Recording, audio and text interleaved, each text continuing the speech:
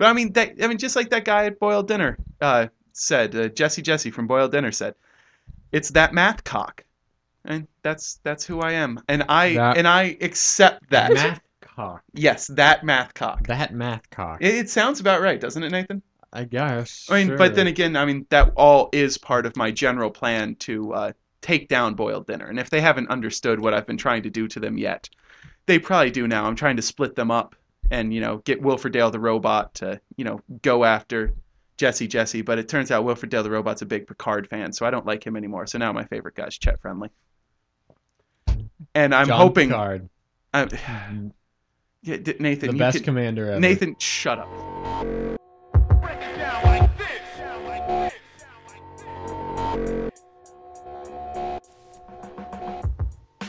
Hello, this is Samuel Hansen, and you are listening to Combinations and Permutations, episode 17.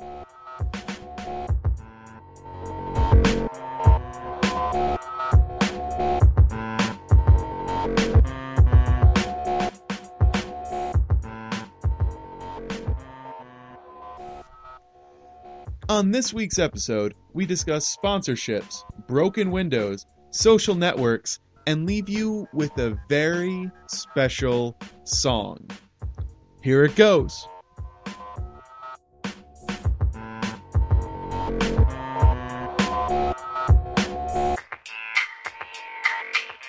Hello and welcome to Combinations and Permutations, the math podcast that comes to you from CDC Building 7's mailroom.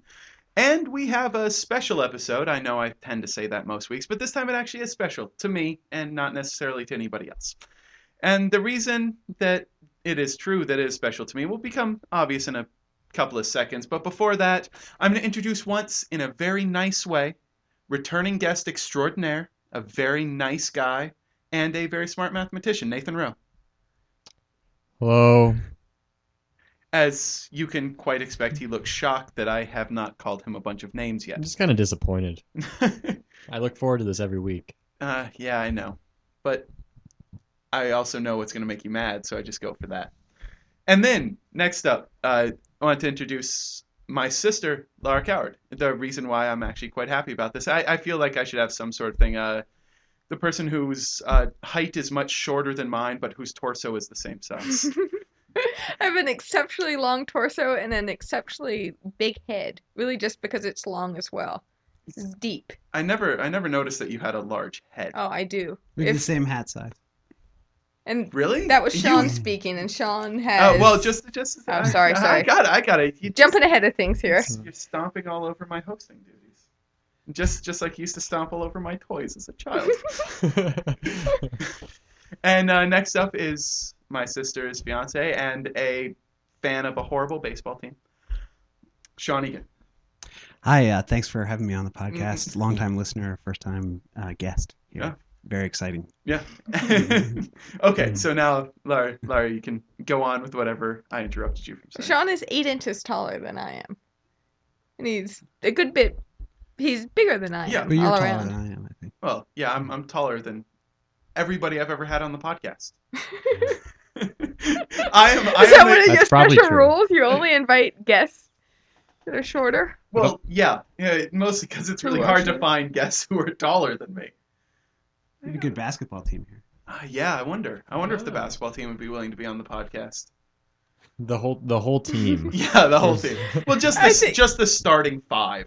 You might need to move out of the mailroom if you do that. Yeah, I know, true. we've recorded with 7 people in here before. When did we have 7? You weren't on that one. Okay. It was the calculator episode. Oh, okay. I did listen to that one. Nathan doesn't actually listen to the podcast. I listened to the one with your father. That was pretty good. Yeah, because as you can see, I really like bringing family members in. Mostly because the rest of my family is much smarter than I am. And it's useful to have somebody who's actually intelligent on the podcast from time to time. Because most of my normal guests aren't. Are your podcast listeners familiar with your family's storied history of space exploration?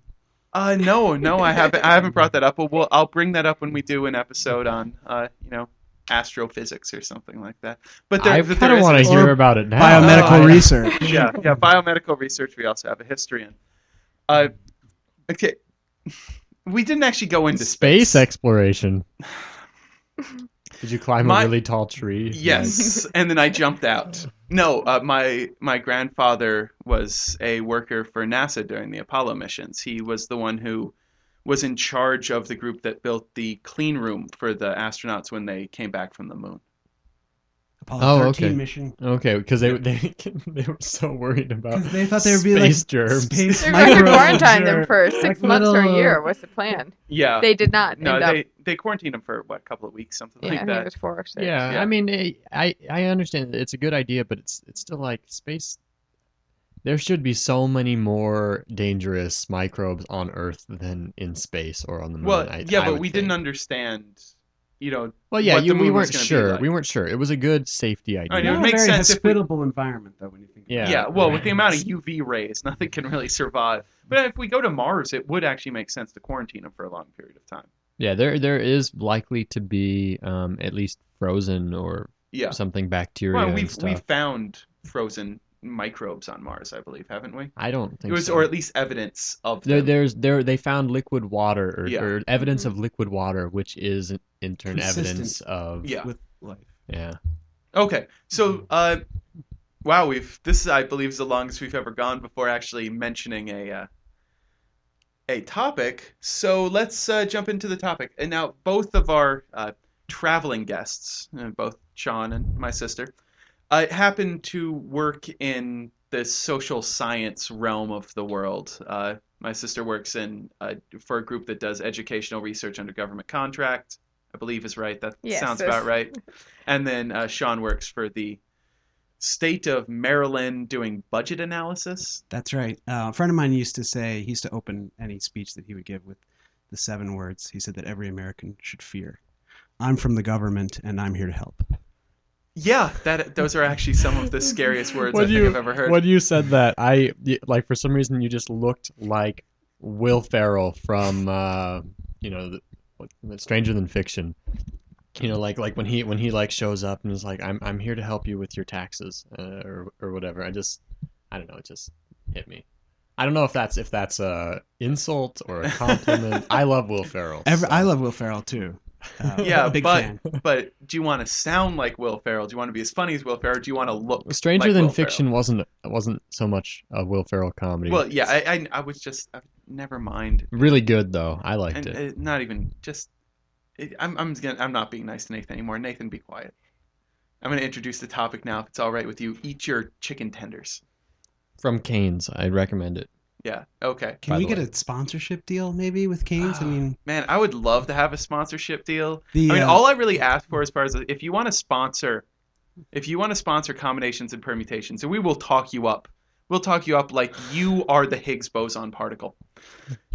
Every single If week. that's what you're looking for. Yeah. I guess. Well, I mean, you're the God particle. I mean, that is something. Well, I mean, we'll talk you up like that. All I want, $15 a month. I will sponsor you. You can become a sponsor of combinations and you permutations. probably shouldn't have just dropped a for hard $15 a What month. about free food? I know. I want $15. now, a would month. you build We- it as an underwriter? How would you? I mean, in the It sort could- of it could public be a radio donation. parlance, how? It could just be listed as a donation, and I will just talk about how you donated to me. So I it's a just tax think- write-off, even.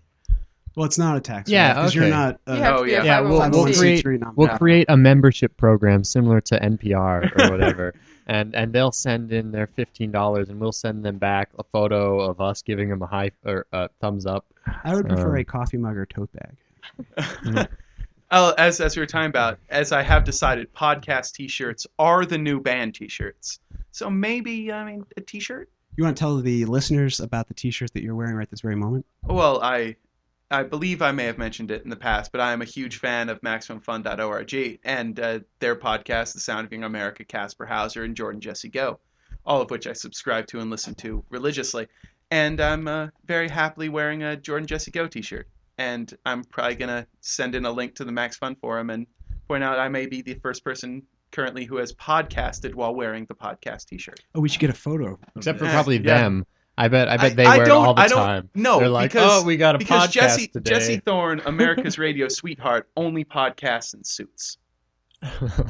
Okay. because he is a classy, classy man. And underneath that suit, a T-shirt with himself on it. I think I would like to issue a challenge to the many, many hundreds, if not thousands, if not hundreds of thousands of listeners to the podcast. I don't know. Most of you are probably familiar with Cafe Press, where you can submit Yes, designs yes, that of can course. be put on mugs, T-shirts, tote bags, etc. I think if we could get a combinations and permutations logo and design up on Cafe Press, I mean, there's a certain And threshold. don't use the logo that's on the blog You or can on use the that for podcast page. inspiration. Yeah, just don't use it. I put that together in 5 minutes. It's bad. I'm not an artist. But I'm we'd a really mathematician. like to see what the folks out there at home can come up with on Yes, their own. and if you have any ideas and you want to design a logo, please email me at combinationsandpermutations@gmail.com or post something on the blog page at combinationsandpermutations.blogspot.com. And now we are actually going to introduce a topic and start talking about math, because ostensibly that's what this damn show is about. And that topic, Oh, that's since nice. we have a couple of people who have experience in budget very specifically is a great example of this, in the way that math is used in the social sciences. That is what I want the topic to be about this week, because I'm the host and I can choose the topic if I damn well please to. And so, But you can't make us talk about it. no, I can't. And so far I've been derailed rather effectively from actually talking about it. So I have a question.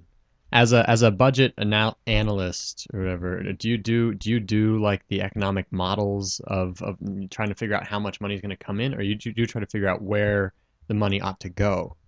Oh, Or- it's the second part of your question. Where does the money? Where should the money go? We don't do anything on the revenue side. Everything Okay. that we do is on the spending side. But we do some forecasting work based on, in particular, the projects that I work on are in the construction market. And so Okay. we try to get a sense of what's going to be happening over the course of the next year, and we're doing a 5-year plan and try to understand what's going to happen in the next 5 years in terms of the costs of construction inputs, so materials like steel and concrete, Okay, but- and get a sense of that. And look at some of the But models of that. you're not trying to forecast how much construction work there will be in the coming years.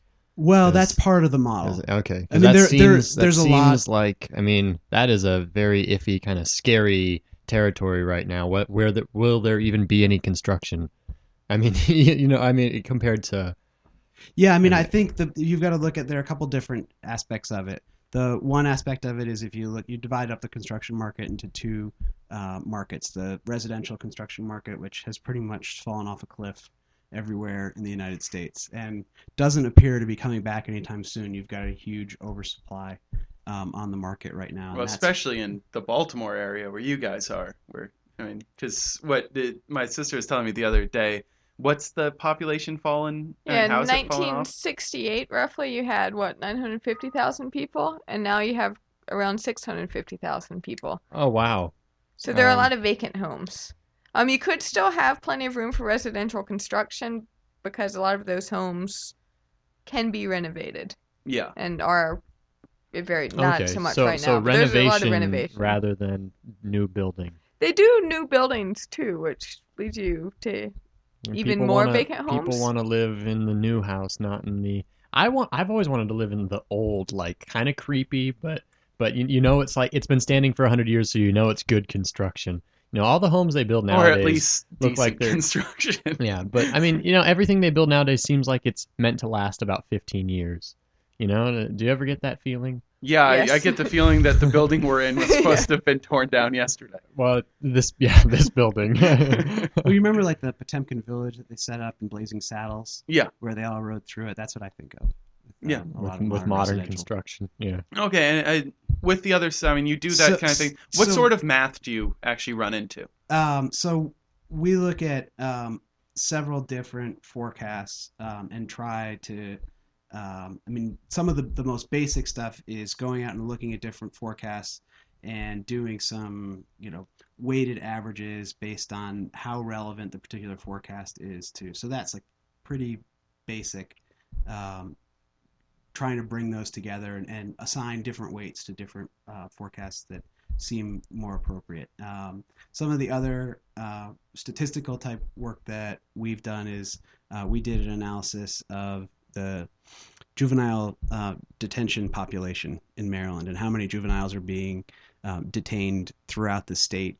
And we went back and looked at about 6 years of daily count data and did what's called a peaking factor analysis, which basically you look at the average daily population over this period, and then the state of Washington had done a juvenile justice study and recommended that you should have at least enough capacity for 2 standard deviations above the average for the year. And so what we did is we went back through and looked for each one of those years, and we used that method to calculate how many beds, because we're building new detention centers, and so how many beds do we need to build? Should we build just for the average number?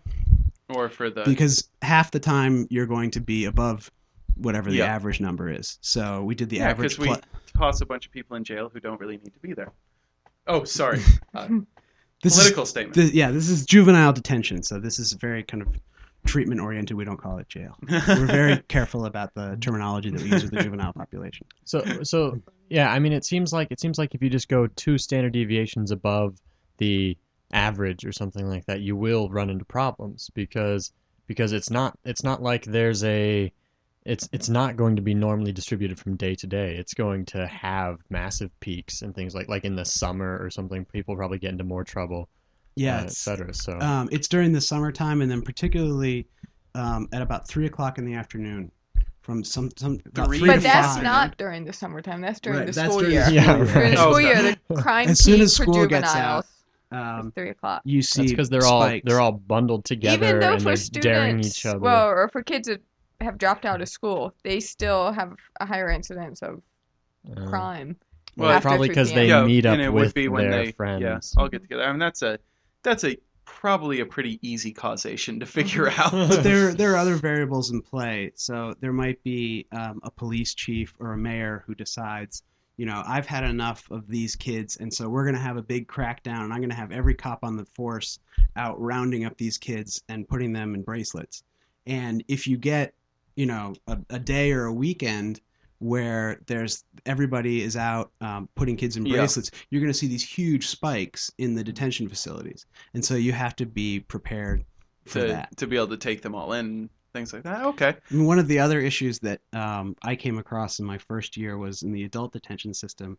There was a new policy that the mayor of Baltimore instituted where it was community policing, broken windows policing, which is you lock people up, you arrest people for very minor, like broken glass and littering and very minor infractions. And the idea is that it'll create an environment that has a low tolerance for crime. And so Does that work? It worked in New York. It didn't work, wasn't particularly effective in my analysis in Baltimore. What it did was it drove the number of arrests. Baltimore's a city of about 640,000 people.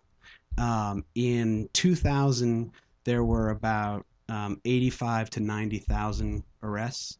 So, wow. How many were repeat though? With the unique, I don't have the number on unique arrests. But it doesn't matter. And there's a reason they made The Wire in Baltimore. Right. But it's it's a huge number. It's 1 out of every 7 people. That's in the late 90s and 2000. One arrest for every 7 One arrest people. for every 7 people. That was before the policy started. Now, once the mayor instituted the policy, the mayor who's now my boss, he's the governor of the state.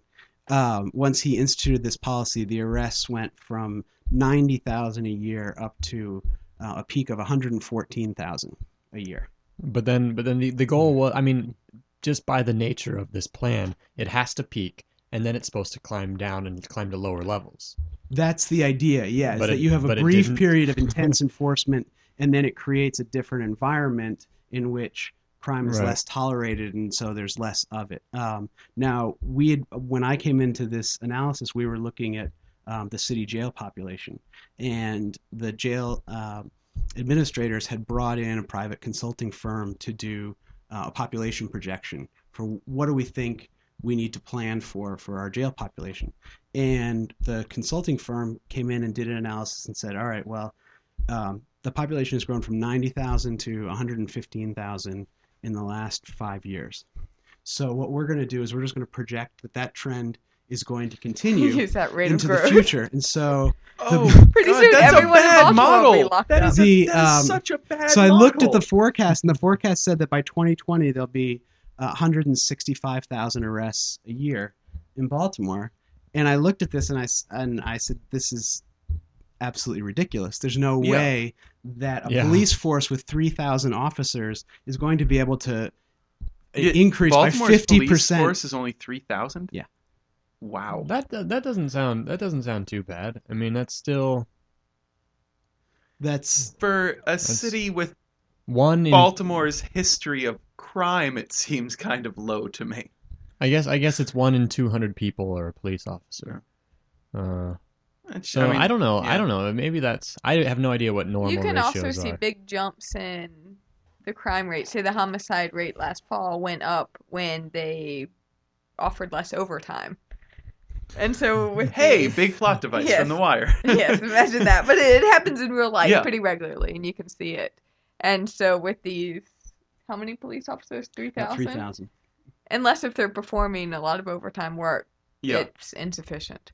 Right. Maybe So even if they are. I mean, the idea that they were going to increase by about 50% the number of arrests when once it got over 100,000, everybody in the department was saying that they were affecting every arrest that could possibly be affected, and that was sort of so one of the things that I was trying to do was to look at some of the variables and what the limiting factors within the analysis were, and we ended up scrapping the analysis and the forecast that the consultant had done, and I sat down with a couple of people who are good state employees, and we hashed out what I think is a much more reasonable approach, which actually that was about 2 years ago, and the figures over the last 2 years have supported the research. We were a little bit on the conservative side, Oh, so okay. the figures have been under. Okay. Which is better. Which because is that better. way you don't have Yeah. That's I- true. kids sleeping Have in you- blow-up beds. Have you ever thought of doing any like Latka Volterra predator prey stuff with those populations? Oh, okay. Sorry. Well, I mean, doing my Latka Volterra is one of the, at least from the math side of the world, not the stat side of the world, because I do really think that they're different sides of the world. Latka Volterra, it's the way that was originally used to model, like rabbit and wolf populations. It's a set of paired differential equations that work incredibly well in closed populations for modeling the size of a population of predators versus the size of the population of prey. The amount of predators goes up, the amount of prey goes down, the amount of prey goes down, the amount of predators go down, and it gives you an oscillating curve. It'd be an interesting analysis to check to see if you can notice any sort of oscillation in population of, say, the prisons, or the amount of people working in the police force, or amount of people even in the government, something like that could possibly, or the amount of money. You could actually just model the amount of money as your predator instead of the amount of police officers as your predator. That's an interesting idea. I mean, And I think see if you can affect that, because if you can and it follows that sort of thing, there's certain things that the DNR, Department of Natural Resources people do in order to decrease populations, and you might be able to use those same techniques in the world in that way in order to try to decrease the amount of people in your prey situation. In this case, that would be the people committing crimes. I mean, I think one of the things that's interesting about this particular forecast is that it presents an opportunity for a nice mix of quantitative and qualitative analysis. Because That's true. if you look at the driving factor, the single most important variable in the forecast is the mayor and police chiefs' policies on how often and how many arrests they expect to be affected. And that's not something that lends itself to a quantitative analysis, but it's something that you have to you can see evidence of it in the numbers, but you don't see that variable represented quantitatively. And one of the things that I was thinking about when you were talking about predators, you could look at, like Laura was saying, overtime. You could look at man hours Yeah. on a month-to-month basis maybe and look at if there was a particularly high month of overtime, what was the impact on the arrest population? Even more And interesting. you would have a lag over time, I would imagine. Yeah, well, that's what I was going to say. Even more interesting would be to check a couple months down the line and see if, putting those people away actually did decrease crime later on. There's a school of thought also that by putting people in the jail system that frequently, you end up creating a super criminal. Yeah, it increases the amount of crime that actually, or it increases the intensity of crime. Intensity, yeah. I think that, I mean, we're talking about seeing these oscillating trends and things like that. Have you guys ever been to Google Trends? You can type in a search thing and it'll list how often that term has been searched throughout a year, and you see things oscillate. I have seen so that. like ice cream will shoot way up in the summer and then shoot down. And then there are certain other things that there's a correlation, but there is no way a causation. The really cool one that you showed me was actually the way that they found that you can very accurately model the amount of flu infections by the amount of people who are searching searching the term flu or influenza, and give or it just by flu-related area. symptoms. So how did that play out well during the swine flu? No, it would have been useless for swine flu. Yeah, during that period of time, event. So many people would be searching without feeling, just to kind of learn. But that's the thing I feel like with any sort of mathematical model in the social sciences, when you apply it to real world situations, you're going to have these intervening variables. Yeah, and so say you swine flu shows up in the news, everyone looks it up. Yeah, and you have to be careful, and you really do have to pay attention to things like that. But you can sometimes it does work. I mean, because the flu thing actually is a very good predictor. But as you said, I mean, swine flu. No, there's no way that could have predicted anything, because everybody in the world who had access to the internet was on their version of Google that day, typing in swine flu. Right. But there are implications for the healthcare system with that too. When there are major news stories about a health issue, the number of people who are visiting emergency rooms and doctors' offices skyrockets. Yeah. And then infections can spread as a result of those visits to the number one place that you get infected. I mean, most infections occur in hospitals, which is, a rather scary thing. Concentration of because you have a bunch of sick people. You're putting them in a single sealed building with negative airflow.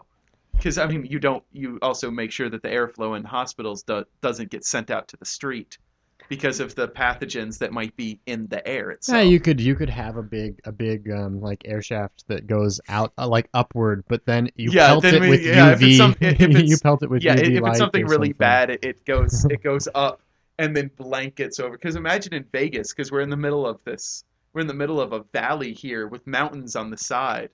And if you send something up, it would just sit there on top of us. You can just see like the germs and flu viruses just piling up in the center of Las Vegas and like creating a ocean of infection. Yeah, we might get our first intelligent bacteria by doing that. Just let them just chill out up there. Kind of like Wolfram Alpha will be our first intelligent computer. What? We tried to make it intelligent last week. Wolfram Alpha, for those of you who don't know, it's Wolfram. It's Stephen. Is it Stephen Wolfram? I don't know his first name. I think it's Stephen Wolfram. It's his new knowledge engine. It's very much like Google, except it's just quantitative data. It's a data search instead of a web search. But we tried to type in "become sentient" and it didn't work. We're upset about that. Especially with Terminator Salvation opening, we've just really figured we might be able to just make Skynet by typing in a couple of words. But now that we've talked about budget analysis, let's go to math and educational research. Well, it's once again mainly statistics, descriptive statistics. But what we do where I work is we collect a lot of data from schools all across the country, and what kids know and can do is our line. So can they do math? They can. Different levels in different places. And then, so when we get all these data, we do a lot of gap analyses as well, saying look at the difference in performance level between different states or between different racial subgroups, ethnic groups. Well, not a lot of ethnic groups, but based on the federal reporting it's What about gender? Hispanic. And you can do gender as well. That's not done as frequently. They tend to stick to race and socioeconomic variables. So I've heard. I want you to confirm or deny this, but I've heard that the most telling single variable about future academic success in college is parents' income. Mother's maternal education is more telling. Oh, Educational Okay. attainment. Hmm. and then And that's parents' much more income is telling. number 2. I don't know what's number 2, and really Okay. there are a lot of Okay. different studies that point in different ways, and it depends on what you're looking at. But maternal educational attainment is a stronger indicator, and that's stronger than paternal educational attainment. And it makes sense, especially in our society. The we're- mothers tend to spend more time. Yeah, especially on educational things. Mhm. And I bet that there's a strong correlation between mothers' education attainment and fathers. So by looking at the mothers, you can predict the fathers to an And there's a strong extent. correlation between educational attainment and income. Yeah. Yeah. Okay. See, all of these combined. Yeah, everything feeds in together. And Yeah. between educational attainment and books in the house, which is a very strong attainment, say books in the house for a 4-year-old, if you have more than 100, you're much likelier to go to college than if you have fewer than 20 books Yeah, in the house. there's a new set of research that came out really recently that I thought was very interesting. It actually showed that the number one way of telling a future accomplishment actually has to do with whether or not you're able to hold out on an Oreo. Yeah, no, that's really true. It's What is the, it? It's delay of denying pleasure. pleasure. Denial of pleasure. mhm. I was very good at holding back on Oreos. I would like take them, twist off the tops, and separate everything out until I just had a stack of the white. No. This icing. was, you had one Oreo on the table, and you're like what, 6 or 7 years old, something Yeah. like that. One Some Oreo of on them a were table. 4, I Yeah. think, and there was a big difference between the kids' ability to Yeah. hold off on pleasure when they were 4 as opposed to Yeah. 5. And they found that just because you didn't hold off on pleasure So at they 4 say- wasn't a big thing, but it was Yeah. a little bit yeah, later a little on. bit later. Wait, But so- they so say what's- essentially, here's an Oreo on the table. You can eat this Oreo now, or if you wait 5 minutes, then you get 2 Oreos. It was 15, 15 minutes. which is a lot Oh. harder than 5. And then they leave the kid alone in the room That is awesome. with the one Oreo on the table. And so there are a lot of different cases. And another thing that they discovered with this is the kids that had some sort of coping Yep, mechanism it was always the coping did better. mechanism. So there was one boy that turned around and kicked his legs violently, and that distracted him from the Oreo. There was a person. So he was more likely not to eat it. Yeah, there's just a video of this on that was just shown on the TED website. I don't know if you Mhm. guys look Yeah. at TED at all. And there's one kid who literally shoved it onto their nose and just sniffed it. Like by the end of the time, managed to not eat it. But by the end of the time, there was like chocolate dust on her nose. Oh, just the covering girl too. her- I was just covering picturing her a guy nose. for sure. Yeah, and it was able How? to deny the pleasure. Like if just it's turn right around. in your nose, how do you then deny eating that? Like I don't know. I think that would be worse. Yeah, Like but- if you that's have, wonderful. say, your chicken tenders right in front of you, you can smell them. You want to eat them more. If Yeah, you but just Oreos Your don't really Cane's smell. chicken tenders. Ah, Cane's. Yes, Delicious Cane's. place. The awesome chicken tender. Thank you very much for your The donation. In-N-Out chicken. tenders. Yes, the In-N-Out. But they're not even sponsoring us yet. We should Cane's. Well, Your we're chicken giving them- tenders. We're giving them until, a taste. Until you sponsor us, your chicken tenders are the worst things in the world. Absolutely horrible. Sorry. Not going to stop me from eating them, I think but there's going to be a they're spike terrible. in Cane's sales that corresponds, that's directly 3 people related to probably. the publishing of this podcast on the web. Okay, yeah, and I found that study absolutely amazing. Like just the idea that being able to deny pleasure, which I'm pretty sure means that I'm not going to achieve anything in my life. If I remember me as a child correctly, I never denied myself anything. Well, I mean, I think it's interesting we were talking about the educational attainment and income, and studies have also shown that there's a positive correlation between educational attainment and income up to a certain point. And at a certain point, it becomes negative. And that's when people go on from a first postgraduate degree to a PhD. You see the curve go up, up, up, up, and then once you get past the master's degree, Nice. then it actually starts to drop off. I think that's I'm- also though I'm because so glad I decided not to go for the PhD. a lot of Yeah. those first But yeah, I might postgraduate go back. degrees are professional degrees. and Yeah. terminal degrees. Yeah, Right. and And you so know, there's- your MBAs, your Yeah. law degrees, MD. Yeah, you get more money as Yeah. an MBA than Well, a philosophy I'm PhD. pretty sure as far as mathematics goes, I think our PhDs still make more money than our masters. My guess is that it's because of these terminal professional degrees, not Yeah. continuing What along does in the same a field. what does a Philosophy PhD MD make? no what does an None. MD Nothing. count as? Is that on par with a master's, or is that one I on think par it with a would PhD? be. I think it's the number of years for Yeah. attainment. Okay, Oh. so it would it's be probably it would less be than a up with the PhD. Oh. Oh, PhD No. you can get in 4 years, depending on what area you're in. Yeah. MDs with residency are Yeah, longer but if than you that. look at multimillionaires in the world, there aren't a ton of MDs who are multimillionaires in the world. There are I mean, they're the Bill some. Frists of the world. Well, Yeah, to become a multimillionaire as a doctor, it's not that hard so long as you don't have like 12 children, or even like 3. or any. You know, I mean, if or any, you're a right. single doctor, say I mean, doing 'cause if you're a plastic surgery Yeah. in LA. if you're a plastic surgeon, or if you're any specialist doctor, you'll end up making 300 or more thousand a year, which in 20 years can turn you into a multimillionaire. Yeah, that's very true. Or Unless, 3.5 years. Yeah. or if you Well, have if you children. spend nothing. And have no taxes taken Yeah, out. Yes. exactly. Okay, so what other areas of math do you run into? Well, we do sampling a lot, which Oh. is once again stats, but Yeah. but we sample at different levels, and then we do hierarchical linear modeling (HLM) Yep. on the data. How close do you get to a simple random sample? We do that. You actually go for the simple random sample, and you just pick like 7 people in the whole state, like totally perfect not 7. They get a list of all of the schools in the state. They Hmm. sample schools, and a lot of times it's not simple because they weight based on they want to get a certain number of urban schools. Oh, Or you right, have- right. We give scores for states and then some districts, some large cities. And so in those districts, you need to oversample, which they then compensate for later on. And they do rural urban weighting. And so, but in some cases, it's fairly simple random sampling within a state. Okay. So each school in the country would not have the same. So probability you of being look at selected. nationwide stuff. You're not just Maryland.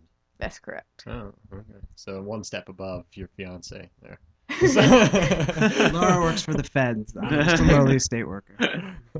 Okay, so now we've heard some actual real world examples of the stuff that's done. I'd like to bring this onto a slightly more theoretical plane and more discuss not necessarily the statistical stuff, because when you're dealing with stats, you do tend to be dealing a lot more in the real world than with math. Because I mean, you're taking data that's actually been found. I mean, people can do horrible things with stats. I'm not going to doubt that, but it's less theoretical. I mean, you can just weight samples however you want, but it doesn't mean that the data itself is wrong. It just means that it's improperly weighted. So let's actually talk about how math can be used and whether it should be used. I mean, mathematics, theoretical mathematics in society, whether it's a safe thing, a smart thing to actually do. And I mean, the one thing Nathan and I were talking about this earlier, we were talking about the use of game theory in various different social things. And the first thing that we came up with was use of game theory on Wall Street. And I believe we were pretty good with that, right? Yeah, I think that there's not too many better ways to try to handle it on Wall Street anyway. But and the thing that we were talking about is that game theory is an inherently what did I say? Selfish. Self-serving. Yeah, it's a self-serving thing. I mean, when you do game theory, you essentially expect all of the actors to be acting in their own self-interest and only their own self-interest. They're selfish actors. You can take game theory and alter it so that not everybody's acting in their own self-interest, but still you have to be acting in your own self-interest for the game theory rules to help you. Yeah, and the rules that we have in math for game theory, I mean, they require selfish actors. And I don't know if that's a safe thing to do when dealing with groups of people. I mean, if you look at if we were only selfish actors, if we only wanted to put money where it will get us the most money back, there's large segments of society that would never get any governmental money if that's the way that we did the analysis. And there's quite a bit of evidence that that's not the way people choose to spend their money all the time. Yeah. I think the other thing that you have to look at if you're going to bring the Wall Street example is that you have a group of people who are traders and executives on Wall Street who are looking at the next quarterly report, the annual bonus check that they're expecting at the end of the year, and there's a significant myopia that, well, it's all about just, cashing in while the getting's good, and the concern is not about whether in the long term this is going to generate growth or income. It's about how do I generate as much income as possible for myself in this short term so that no matter what happens to the fund that I'm managing, I'm taken care of. Yeah. Yeah, and if those same actors had longer term perspectives, then it could have been better, even if they continued to act selfishly. Yeah. It could have been better for society at large. Yeah, and I know I've talked with you before about this, but I know that you have some feelings on the idea of theoretical math used to make decisions about people's lives. Well, I think you have to ground it in some qualitative data. You need to contextualize, and if you don't do that, it's of limited efficacy. Your models don't really work that well. No, and can you explain a little bit more on that? I mean, just expound on it. People don't always act, and it doesn't matter if you give them. Well, I'm not talking just game theory. I'm just talking Mhm. math in general. I think there are too many intervening variables that aren't explained by the mathematical models, and so if you make decisions based on those, you're not looking at empirical evidence. Okay. I could see that. When you gather statistical data, you're actually gathering data for a whole bunch of hidden variables as well that you don't even realize that you are accounting for. And that's why stats, I think, tends to work a little bit better in these situations because you're getting the hidden variables. You don't know that they're there, but you're getting the data. Yeah, and you them. can explore. If you see something isn't turning out as you thought, then you can explore more fully into the and you might be able to create discover a model that works better. Right. But then when you're coming up with a theoretical model, you are limited and you can only take in so many variables into account. Finite number. Mm-hmm. Yeah. Well, it has to be a finite number of variables. There's a finite... And we like to do them in small finite numbers. Yeah. The early ordinals. For sure.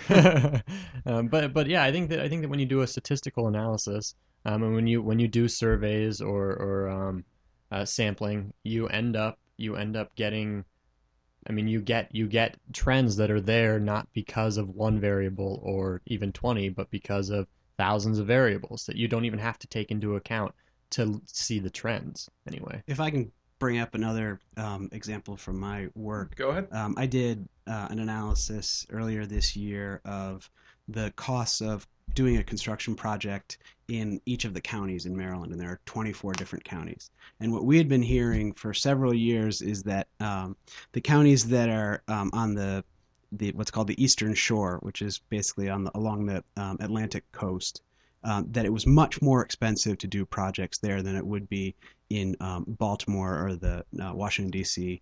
suburbs area, that I-95 corridor. And what we were hearing from some of the people who administer these contracts was that it was about 25% more expensive to do it on the Atlantic coast than it was to do it in the Baltimore-Washington corridor. And so I had heard from a few different sources that this actually was not the case at all. And so I went and looked up some RS Means is a data publishing company, and then I went and looked at surveys that are done by the state labor department in each one of the 24 counties.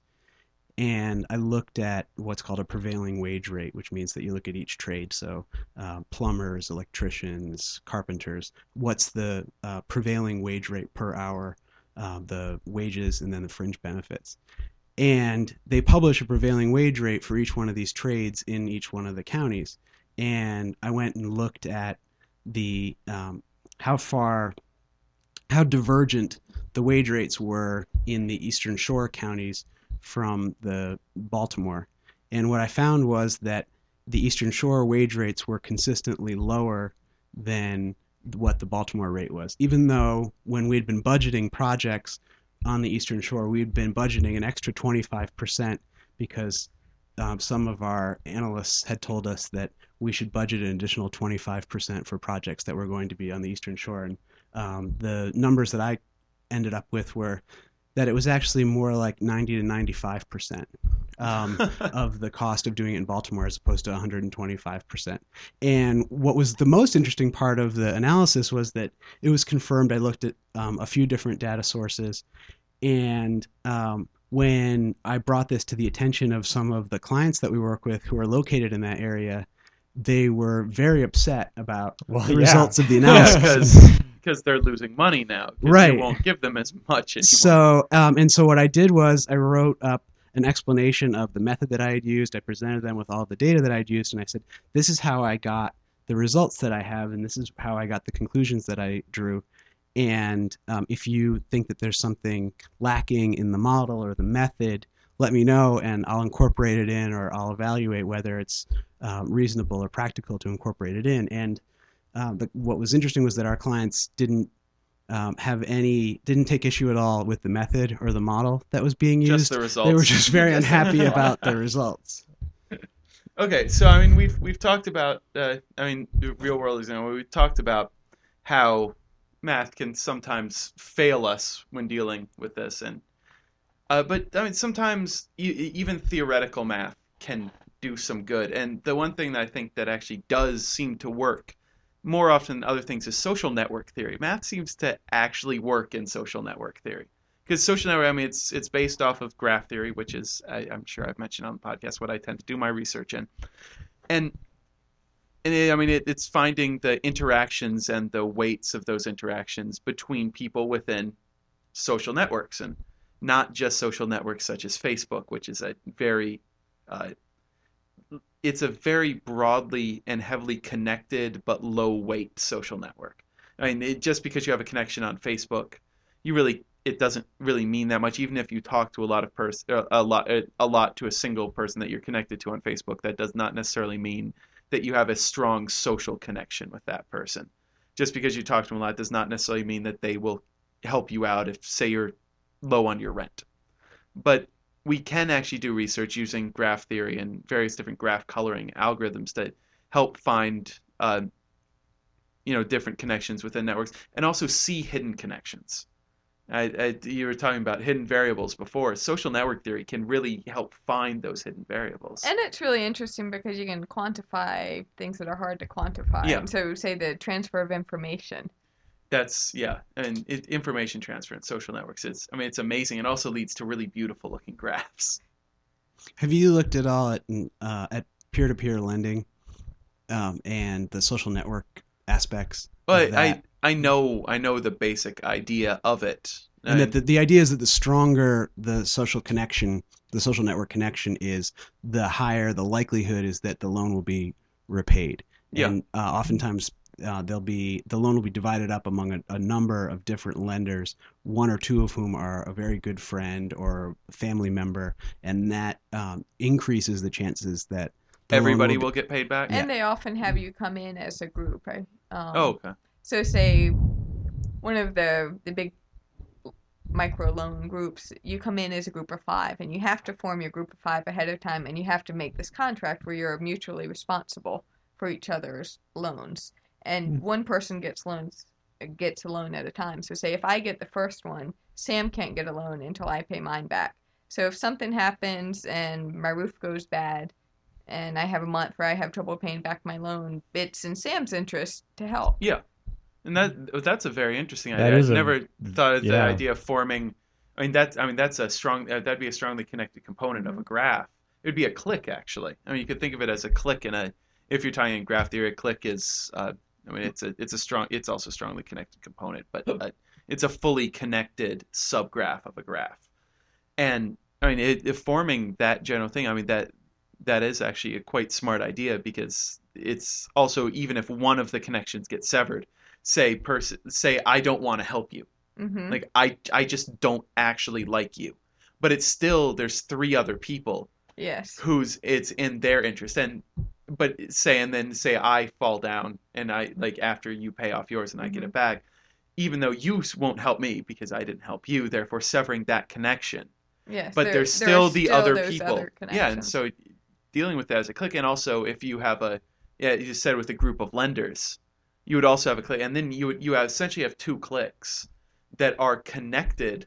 It would probably actually strongly connected together, or in other words, it would complete a flow loop between that, because if you do that, if you do both a click for the people getting the money and a click for the people lending the money, then you could make sure that each person in one of the click knows at least one person in the other one. And they often have meetings where these different cliques come together once a month, once every 2 or 3 months, and so they can network and build connections where, say, if I make bread, that's my business, and someone else is raising chickens, and from a fully separate clique, if we come together in these meetings to talk about how our businesses are doing, I might start buying eggs from this guy raising chickens. Or doing joint shipping or that kind of thing.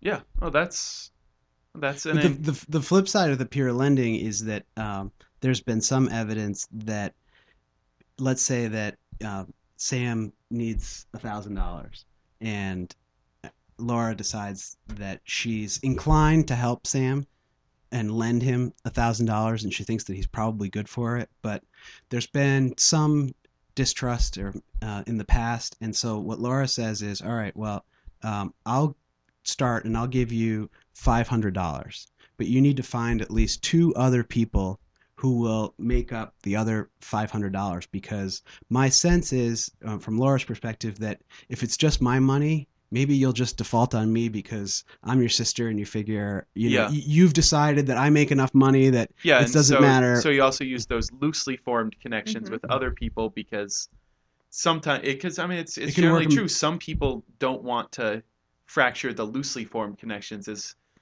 because those are harder to repair. I imagine that I don't know enough social network theory to know the actual terminology they use, but I think it would be something probably like that. I mean, because there's connections. I mean, you have edges, and they might be a low weight edge, but it might be an edge that once it's gone, it's very hard to put back, compared to a heavyweight edge, say between a brother and a sister.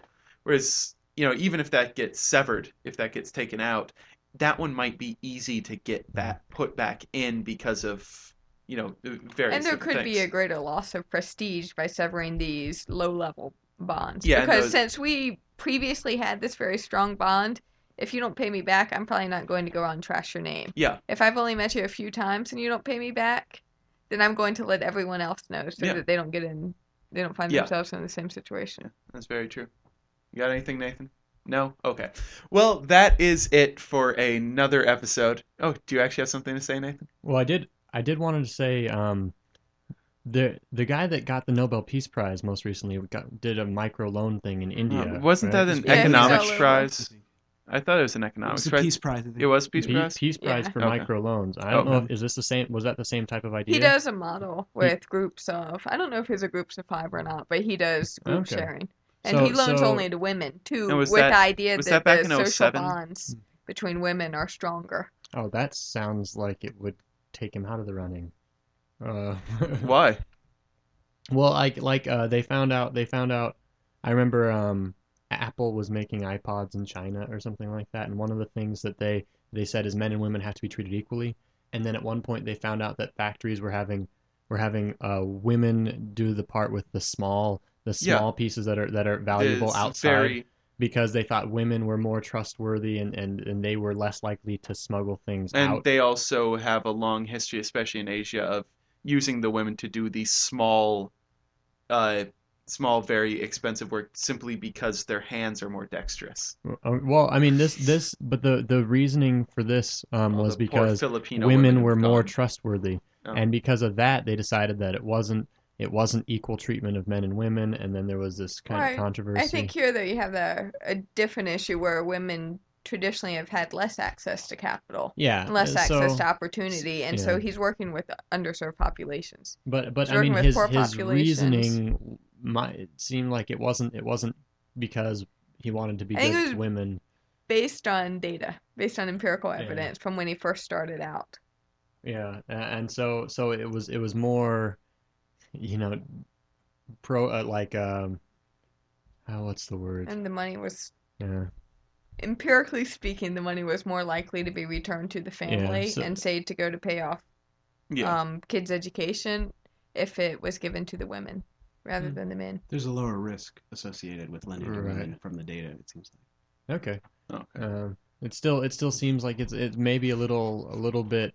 I mean I know that just empirical data might be true, but it still seems like there are so many like regulations in the United States that yes, a man might do a job better. Well, but or this something isn't like the United that. States. Yeah, I know. Bangladesh. They're probably not doing as many EEOC investigations in Bangladesh as they are in the U.S. Okay. But okay, so now I know more about what the guy did to win the Nobel Peace Prize. Okay. Well, we're gonna call that an episode. This has been Combinations and Permutations. If you want to get a hold of us, if you want to, mention anything, want any more information about things that are talked about, or if you just want to say, hey, thanks, I'm never listening to you guys again because you suck, please email me at combinationsandpermutations@gmail.com. I promise I will personally email you back. Or if you'd rather have someone else email you back, please let me know who you want to email you back. I'll make sure that happens. If you want to sponsor us, please email. More than happy to deal with that. Canes, we're saying that particularly with you in mind. Yes, of course. Particularly you, CEO of Canes, who listens to us every week. And also, I will put up a blog with a bunch of links and various pictures that have to do with what we talked about on this week's podcast. And I will now bid you adieu and leave you with a very special song as sung by two of our guests. I hope you have a great week. Time Up for counting when the dealing's done. You gotta know when to hold 'em. When to hold 'em, Know when to fold. when to 'em. fold 'em. Know when to walk away. Know when to run. You never count your money. When you're sitting at the table, there'll be time enough for counting when the dealing's done. Well, that's it for another episode of Combinations and Permutations. If you want to get a hold of us, please email us at combinationsandpermutations@gmail.com. Also, check out our blog at combinationsandpermutations.blogspot.com. This episode has been licensed under a Creative Commons Attribution Share-alike license. All the music that you've heard on this podcast is from SP12. If you like what you hear, go check them out at opsound.org. Thank you for listening.